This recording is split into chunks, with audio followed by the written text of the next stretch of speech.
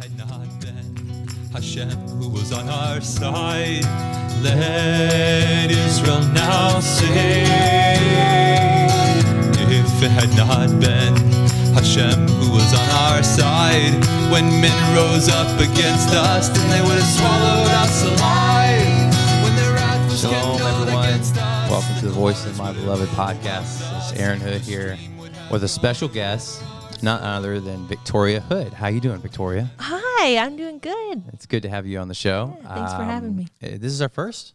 No, I mean, we did like a long time ago. We did some. We did together. a couple together a long time ago. When we were, It's been a while though, like at least a year. we were married then? Oh yeah, we've been married forever. Shalom, everybody. Welcome to the podcast. Yeah, a lot of good stuff happening here. Braden's, be praying for him. He's out, got some teeth, had to get a tooth pulled, and so his mouth doesn't work well today. So be lifting him up in your prayers. He's doing well, recovering well, but just wasn't able to do a podcast. He said he didn't feel like he would be able to flower in a podcast. So I'm not exactly sure what that means, but yeah, so just real quick, a couple of things that we mentioned, try and keep you all aware of is the Yet a Little While CD is done. It actually is on the front porch. And it's awesome. It's ordered here and it's amazing. We've got some sneak peek previews. And yeah, so you should be able to order those online. It's going to be coming up really soon. If it's not there, just shoot Tally an email she fill can her get to it. inbox up. Fill her inbox up. Just tell her how much you want that thing. And I think we're trying to get that a little more streamlined. We're getting some people shipping those things out. Also, it might be the case. The Psalm of Ascent book is great. A great little gift written by none other than Braden Waller. Got a lot of great stuff. We just finished last week the Psalms of Ascent, going through that, Psalm 134. Powerful. And so Braden has a book that goes through all of those things, and you can get that online, and then have that on a table in your house. It's a short little read. You can read it all in one sitting, really, but it's a really chock full of some good stuff. So, And yet a little while, if you donated to the CD project, you will be getting one of those soon. oh yeah, you'll be getting one of those shipped out to you for your donation. So thank you to as a small thank you to you. Harp and Farm, April 1st is coming up. That's going to be when it starts, 18 to 30. If you want to engage in a little bit of Harp and Farm. Harp and Farm. Well, I was trying to think a little bit of away from the hubbub, but out on the farm here and connecting, with the altar, house of prayer that we've kind of got going on here and spending a lot of time with the Lord, seeking maybe some direction or just want to grow in your understanding of market gardening, farming. We got a program in a couple months that you can come and be a part of, and we'd love to have you. It'd be a great time. Mm-hmm. Men's prayer and fasting is happening. It's just now getting up on the website. I think that's been sent out February 2nd, 3rd, and 4th. It's starting the night of the 1st. So I think that's a Thursday night, the 1st of February. You could probably come in that day, and then we would start that night and then break the fast on Sunday night, which I believe is the 4th. So that's going to be a good time. Has always been really powerful. Last year, we had some bad weather that came in, and still, guys came in, poured in, and it's been a fantastic event every year. So get on and sign up for that to come. It's cheap. We're not eating. So That always helps. It's a great time. And last week I was talking and I just threw out a little bit about our trip to Israel and said I might talk a little bit about that, and then I didn't. Thanks to Daniel English, a friend of mine out in Texas, he called me and he was like, "Hey, you kind of baited the hook and then never said anything about your trip to Israel." And so we're just going to talk a little bit about that, Victoria and I. An amazing trip. We've been there twice this last year. We left the end of last year in December and was there for about 2 months, I think. Mm-hmm. 2.5 over Hanukkah season last year, and we actually missed the prayer and fasting event last year. I'm excited to be here for this year for it. And then we were able to make it this fall season for the Yom Kippur and the Sukkot for the Chagim, the feasts. And so, the beginning of the trip was pretty. It's very every year is different, because there's volunteers. We went with Hayvel, obviously, for those of you that aren't familiar with that, might be hearing this and like, do they go with the same people? Yeah, so just real quickly, we go with a group called Hayvel. It's Victoria's mom and dad started the organization 20-something years ago now. And so we have gone with them and volunteered in Judea and Samaria mainly. Every time we've gone. Yeah. Yeah. So they were there at the We like foundings. it so much. Yeah, we just keep coming. Hounds for punishment. No. No, we have a good time. And her family's all there. So we visit with family and the sweet people there and do some volunteer work. So the beginning of the trip was, as far as schedule-wise, I always go over and try and help with any maintenance. I'm a licensed electrician. And so with any backup they may have in maintenance or larger construction projects, which there was a few. I think we got a generator and we're hooking that up when I left and just trying to do minor, even water leak repair over there. That's a big deal. Water's Backed up scarce. toilets, stuff like that. Yeah, all that good stuff, right? I mean, serving down with the bottom of the bottom, you know. But when the war broke out, it really was, there was a real big mood shift in the whole country. You know, obviously, as you could tell, or as you could imagine, there was a sense of confidence. You know, Israel has enemies all around and has for years since its founding, and has gone from places of strength to exposed weaknesses. And I was just looking I chose that psalm to start with, talking about if it had not been the Lord who was on our side, let Israel now say. And I think Israel is being confronted, and I hope, and I don't want to say this is purely the reason, you know, that lives had to be lost to bring Israel to a place of recognizing that God is their defense. You know, He's the shield. They have no helper, maker, or shield but Him. And but there was definitely a sense of that point that they had things going for them. They, you know, had the Abraham Accords. Things were looking good for Israel, and then this horrendous attack. The whole nation just kind of got gut punched, is kind of what it felt like. The government had been elected on a security ticket. That's been in government for almost a year, or a little over a year, I think.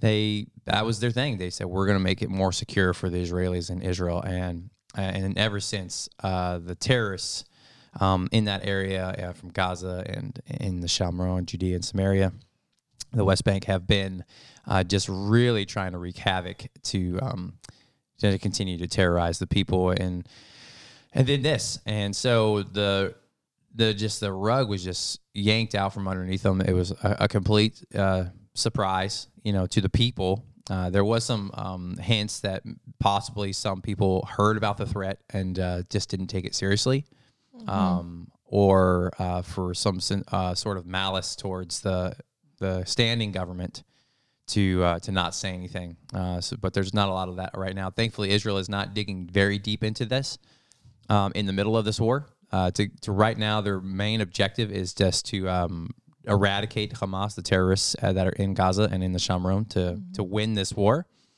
But I think after, there will be a lot of accounting brought into account, as it should be. And so we were, you know, it came on a Shabbat. You know, they attacked on a Shabbat. There was a music festival going on down in the south, and a couple communities that weren't religious. You know, life was just kind of carrying on as normal. And then there were communities that were right next to the Gaza border that were religious and had Shabbat services. And we were in a religious community, you know, where we live outside of a religious Jewish community in the Shamron. And so we don't drive on Saturday. We kind of sit tight and have our services, you know. And the Jewish people, the custom, the traditions is they don't drive, they don't use electronics on the Shabbat. And that morning we woke up and we're drinking coffee and just sitting around talking as a family. And a couple of the Jewish guys drove up in their cars with their guns and phones. And that's kind of when we sensed something was very different. Well, not only that, but when we woke up, we could hear like rumbling in the distance, and we're like, I don't know how many miles, over 25, 30 something miles away from Gaza, which that doesn't seem terribly far, but we could hear the rumbling from where they were sending rockets up, and the Iron Dome was trying to knock them out, but we didn't know what was going on. We just heard this rumbling in the distance, which is not necessarily abnormal. Because Gaza has been shooting rockets for years, and Israel's Iron Dome system, anti-rocket system, has been able to deflect or to take out a lot of the 97%, I think, of the rockets that have been shot out of Gaza.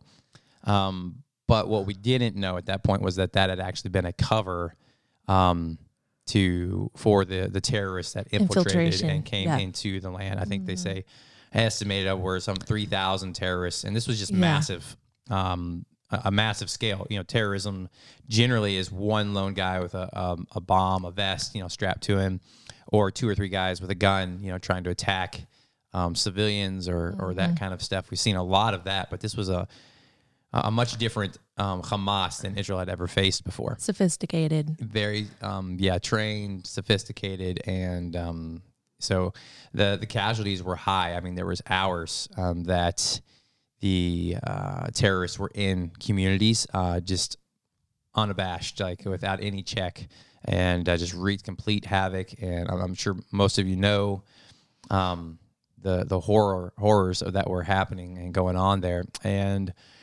instantaneously, I mean, there wasn't a thought. Israel was eradicating and went straight from that to preparing for a war. They were concerned, I think, the reason why they didn't immediately, I think there was a 2-week, 3-week. Before they went into Gaza? Into Gaza, the ground invasion. They declared war, I think, right away. And that was always the intent. They're like, we have to take care of this threat on our borders. And is the same reason that many advocates have pushed very strongly for the opposition of a two-state solution. Which is one of the reasons. There's many reasons, but just one of the reasons is that those exact same terrorist organizations would operate out of the heart of a nation and have much greater tactical advantages and ability to actually inflict even more casualties. So the military, the two-state solution is a dead thing. I saw something talking about how President Biden is trying to ride a dead horse. He keeps trying to go forward with this two-state solution, but there is no way after October 7th that would be a thing. So as the end of our trip was very, very different. We didn't leave our community very often. We had a few more volunteers that were still there at the beginning of the war. It happened right after Sukkot. I think everybody was leaving within a couple of days, but everybody's flights got canceled.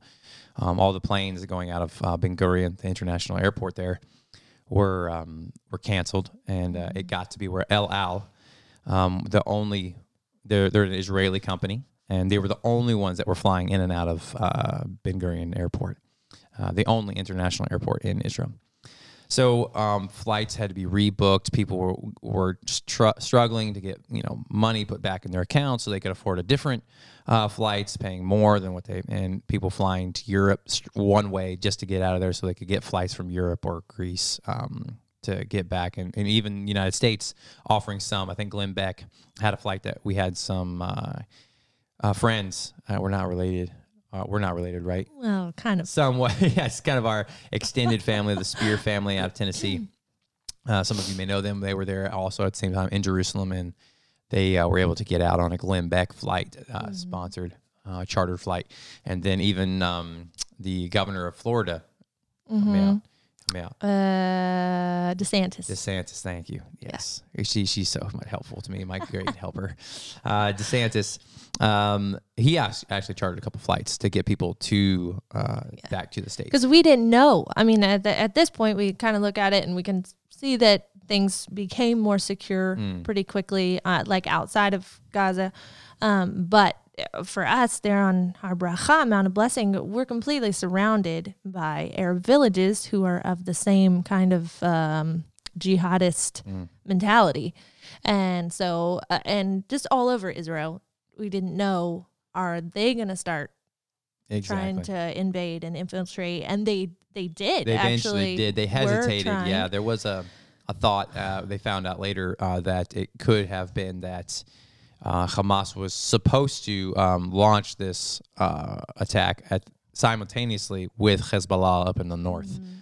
which would have been a huge deal, a Crazy. massive surprise attack that could have caused much more damage and carnage. So, But thank God, Israel got on its toes. Yes, Israel was fairly kind quickly. of not sure if Hezbollah would get it, and Hezbollah hesitated, which gave Israel the opportunity to really call up, I think, 400,000 reserves. Yeah. Well, I think they called up 300,000 originally.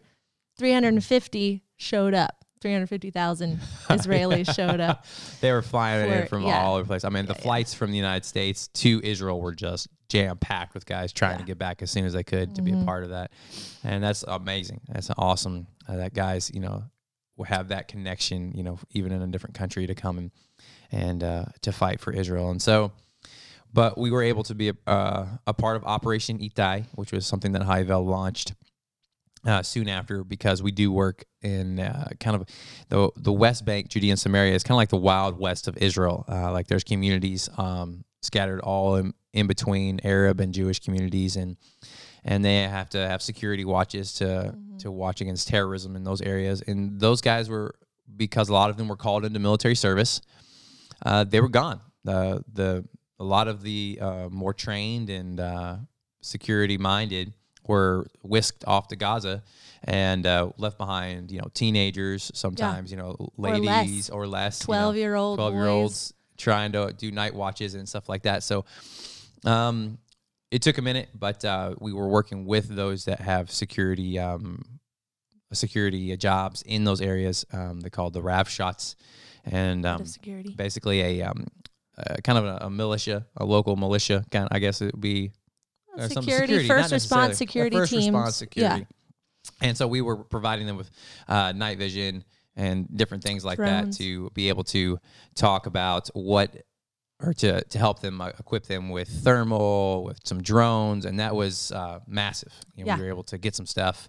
That's still going on right now. If you are interested in that, want to know more information about that, you can donate at Operation Itai, ITTAI, I think. Yes.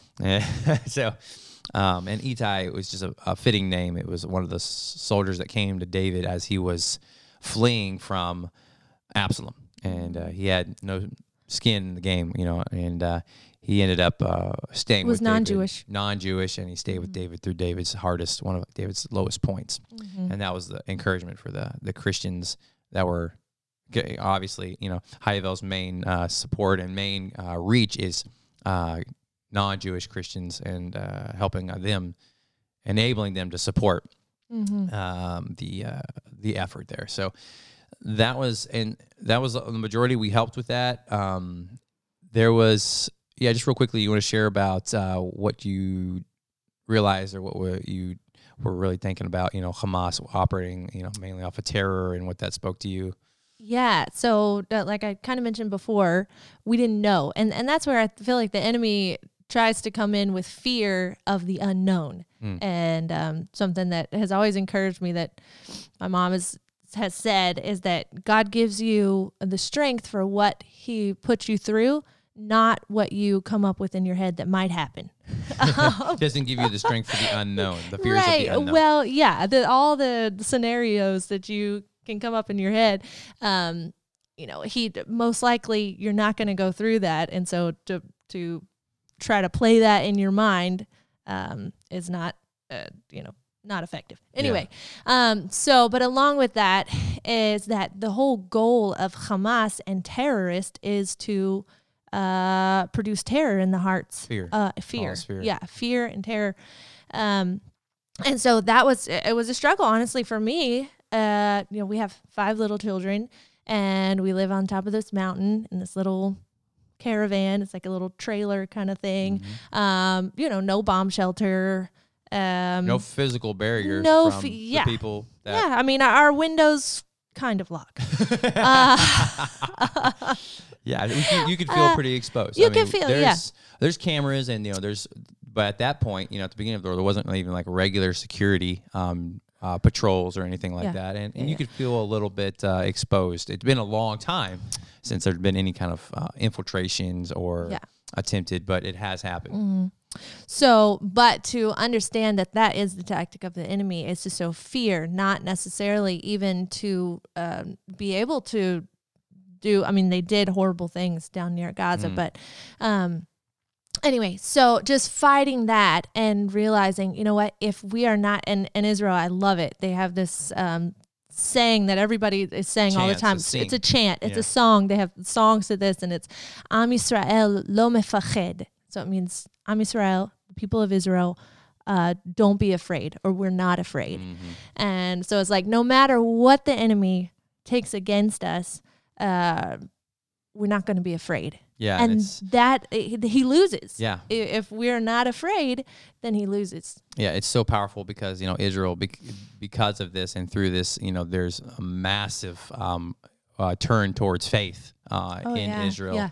A lot of faith, that was placed in the government or in security or the army. Even the army itself is chanting this. Don't be afraid. And the rest of the chant is Hashem Elohecha, Hashem Olech Itcha. Yeah. Or Hashem is with you. He's your God, and He goes with you. Yeah. Yeah. And it's such a powerful thing to see a people turn to God. It's like a scriptural. It's like a Bible reenactment on a biblical national proportion. scale. Yeah, I mean, it's just massive.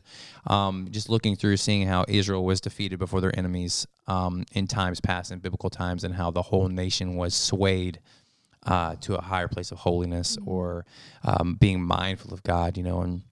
And that's absolutely what's happening. Absolutely what's happening, and it's fantastic to see. And we pray. Our prayer has always been that these kinds of, we could call them a revival. That would be a Christian word, that we would use there.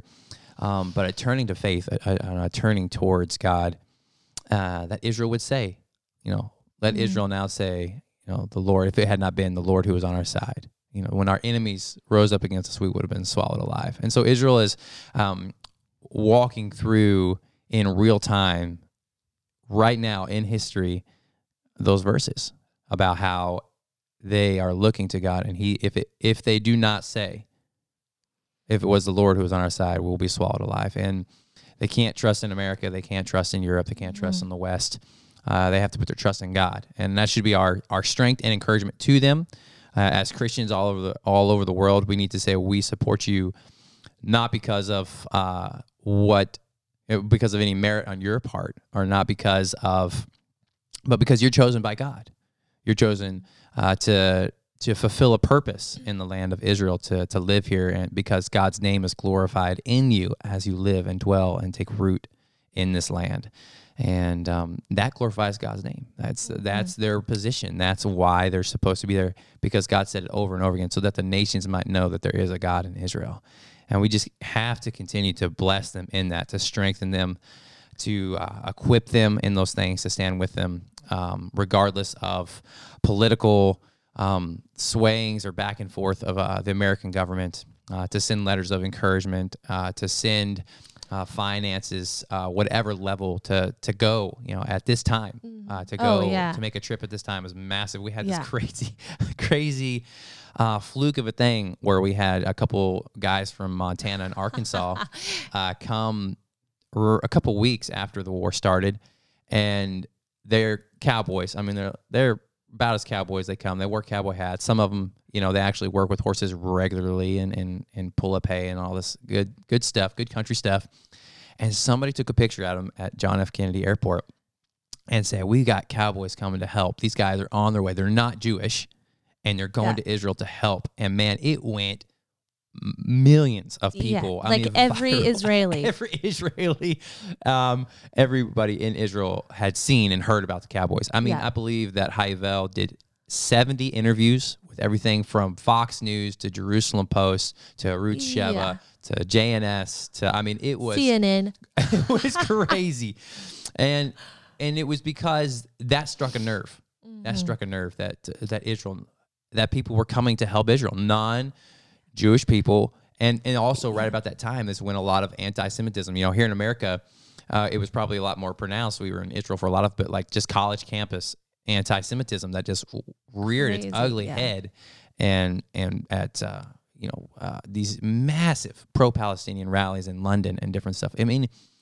So it brought it to focus in my mind that this is beyond a pro-Zionist or an anti-Zionist. It's a pro-Jewish or anti-Jewish, or it's coming down to a pro-God or anti-God. Like the Jewish people are a physical representation of God Himself, His will and His existence, really. And that's the same way that the Christians are supposed to be. We're supposed to be a physical representation of God's existence on this earth, that He's operating through us.